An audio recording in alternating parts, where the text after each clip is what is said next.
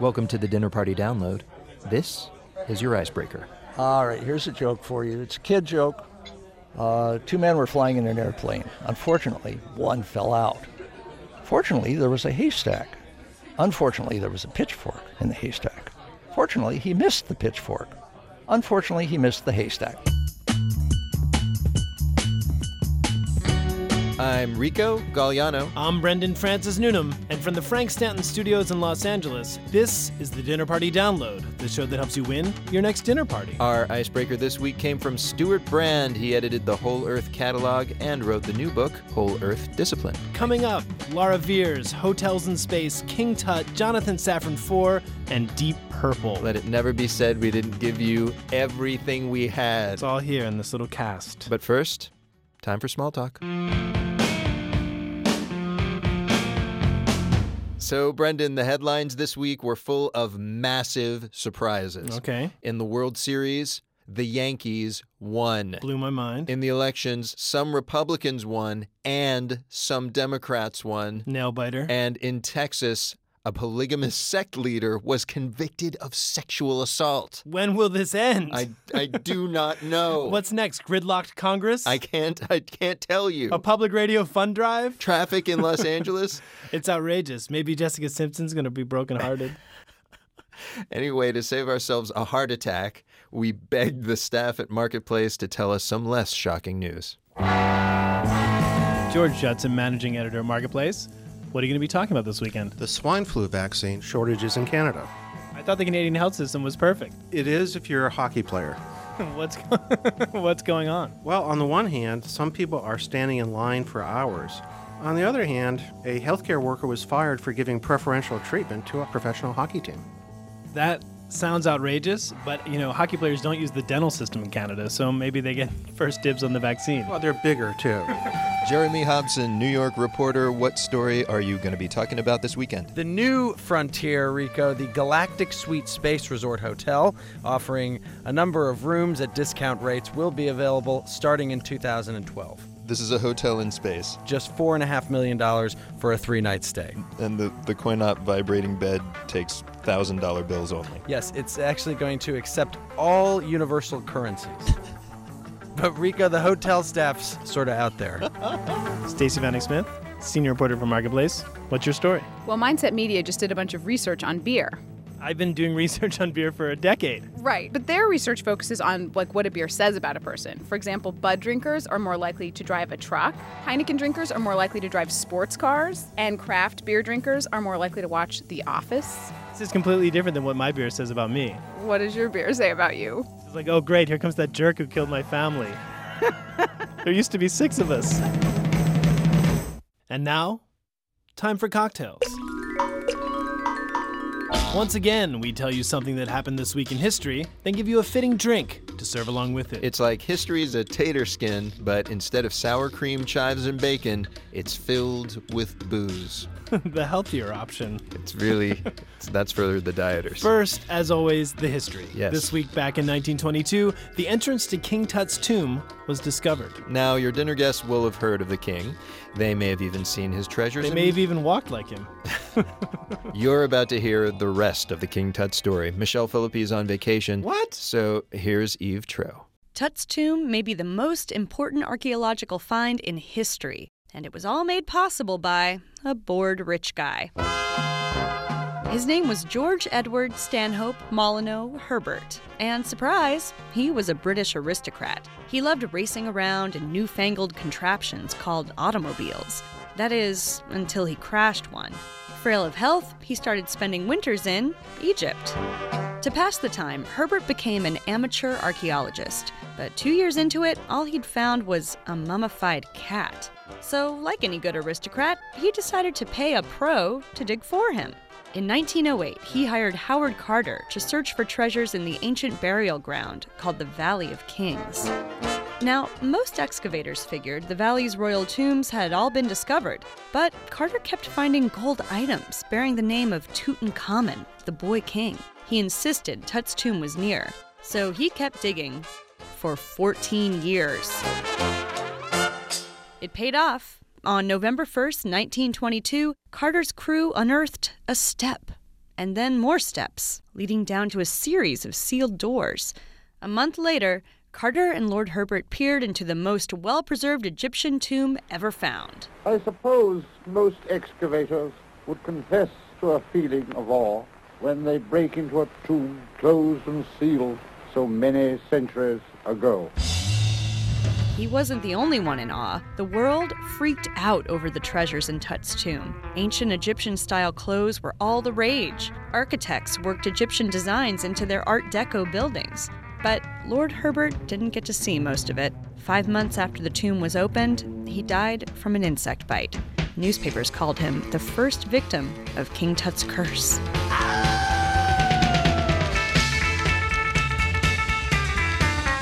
So that's the history. Now for the drink to serve along with it. I'm speaking with Louis Martinez. He is bar manager at Casa La Femme in New York City. They specialize in Egyptian cuisine. And Louis, you've heard the history. What drink does it inspire you to make? Actually, we have a beautiful cocktail. It's called the Tamarind. The Tamarind? Tamarind. All right, what's in this thing? It's actually made with fresh squeezed lemon lime juice, equal parts, and also simple syrup with a touch of tamarind syrup, mint leaves, shaken on the rocks, and it's fabulous. It's one of our best sellers here. What is tamarind? Tamarind is actually a cross from a pomegranate and a prune juice, actually. It's kind of like a sweet and sour type of taste. Is that like a typical Egyptian fruit or something? It is actually. Well, Middle Eastern as well. Right, it suddenly occurs to me you have yet to mention any alcohol in this cocktail. The alcohol is actually a Corazon Reposado tequila. It's aged much longer than silver tequila. So it's aged? Correct. Like a whiskey or a scotch or something? Yes, it's still aged in oak barrels. Sort of like King Tut in his coffin. It is. All right, the tamarind. Now, I understand your place also does wonders with another Middle Eastern staple, which is baklava. What makes yours so great? Instead of flat layers, it's rolled, stuffed with fresh nuts, shredded coconut, and it's drizzled with homemade simple syrup with a touch of lemon juice and cinnamon. Oh, man. I want to break into a tomb and find a ton of that. It's amazing. It's amazing to think about how revolutionary that discovery was. It altered Art Deco and all this stuff. It boggles the mind to think that a discovery like that would be made nowadays. It's true. It's like the biggest discovery this year was in France. They found a bunch of perfectly preserved leather shoes. All right. That wasn't in the Philippines. No. That was in France. It wasn't. Well, call me when they find the world's missing socks. That's a discovery. Folks, we've discovered something amazing. It's called email. You can activate it by typing the words dinner party at americanpublicmedia.org into your computer box. Our guest of honor this week is Laura Veirs. She's an indie pop musician who is known for her songs filled with natural imagery, and she has a new album out called, intriguingly, July Flame. And Laura is wondering where the name for the album came from. I saw the name of a variety of a peach called July Flame, and I was like, just something about that title struck me. And then I kept writing a bunch more songs, and as I reflected on the themes that were emerging, I saw a lot of summer and fire and flame stuff happening. I was like, maybe that would be a good album title as well. Sounds like a noir character, July Flame, as a femme fatale. I like that idea. You might see it popping up somewhere. July Flame, fiery kite, will-o'-the-wisp, lead me through the night. Why do artists and musicians rely on nature so heavily? I mean, I'm glad you asked it that way, because mostly people ask me, why do you write about nature? But my response is, everyone does. Look at the great poets and look at the great songwriters, or anybody. Like, we're talking about it all the time, and it's often a cliche, the ways that we talk about nature. But it's a way of describing emotion that's not necessarily obvious. You work and live closely with your producer, right? Tucker Martin. Tucker is my man and my producer and my drummer. Oh.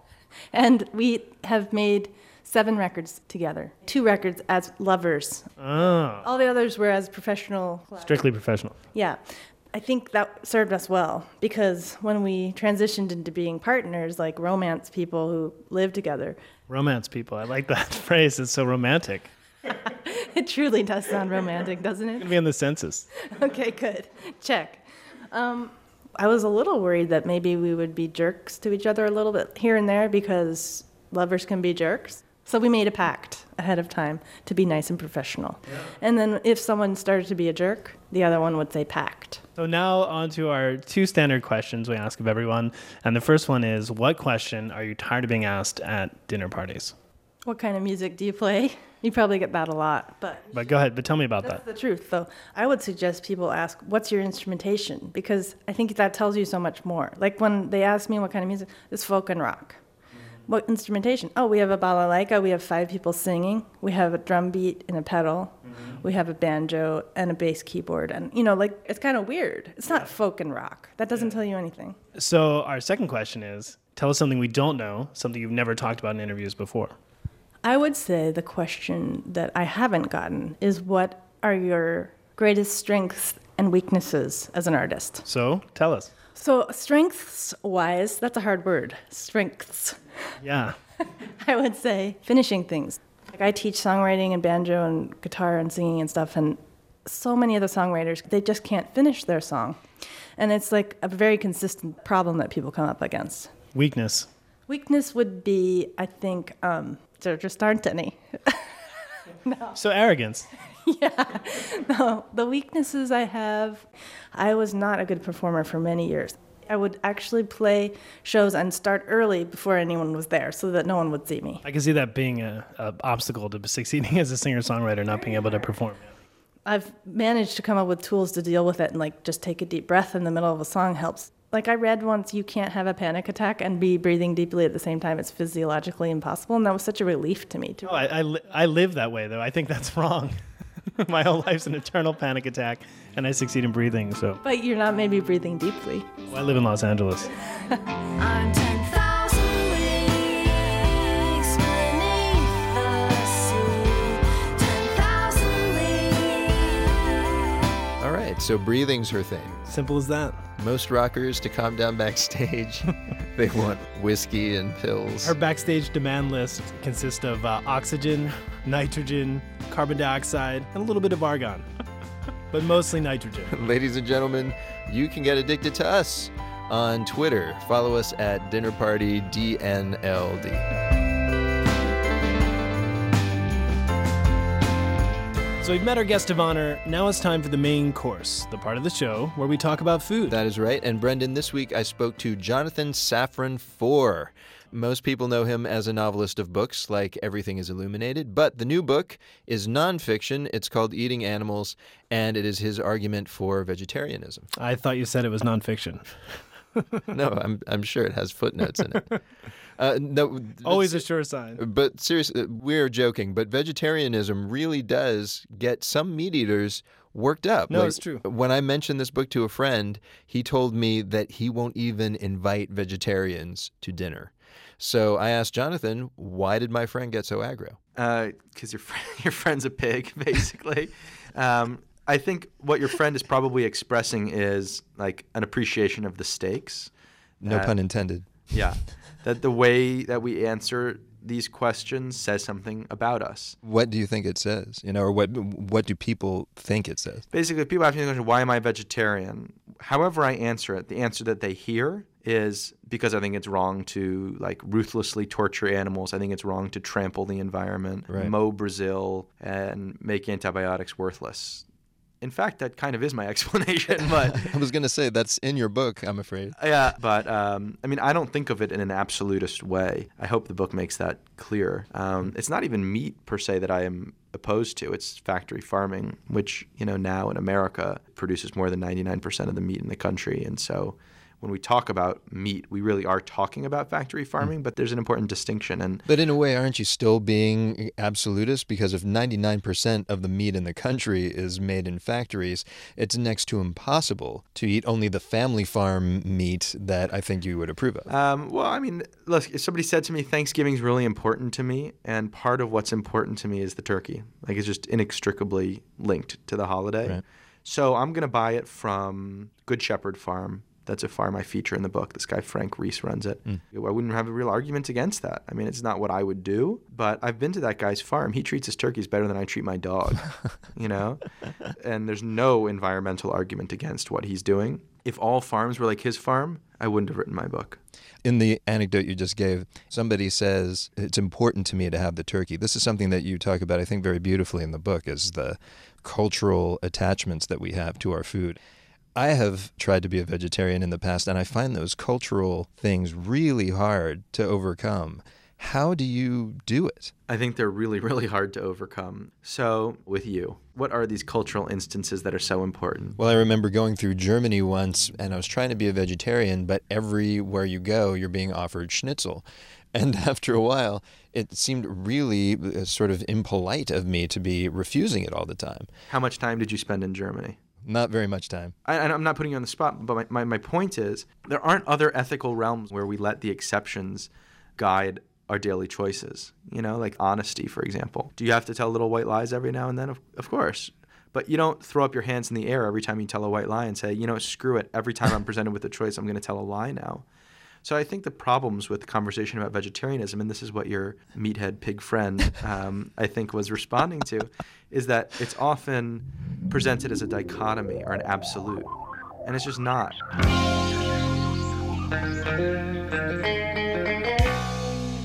So to set the record straight, I am not the friend who doesn't invite vegetarians to dinner. No, of course. Brendan is very ecumenical. It's true. But I do have a policy against boring moron faces. It's a little thing. Maybe it's a family bias. You racist.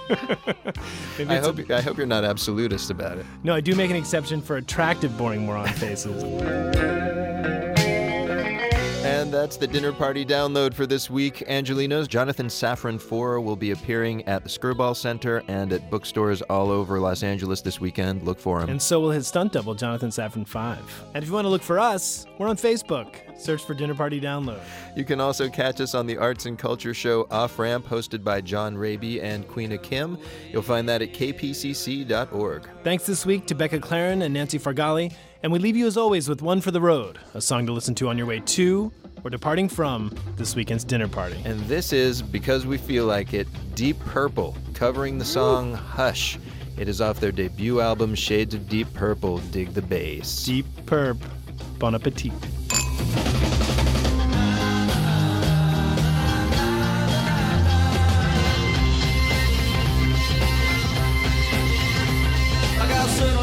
She's on my mind. No doubt about it, she looks so fine. She's the best girl that I ever had. Sometimes she's gonna make me feel so bad.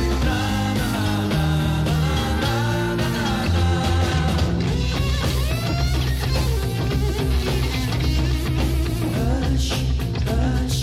I thought I heard it calling my name now. Hush, hush. I need your loving and I'm not to blame now. You got early in the morning.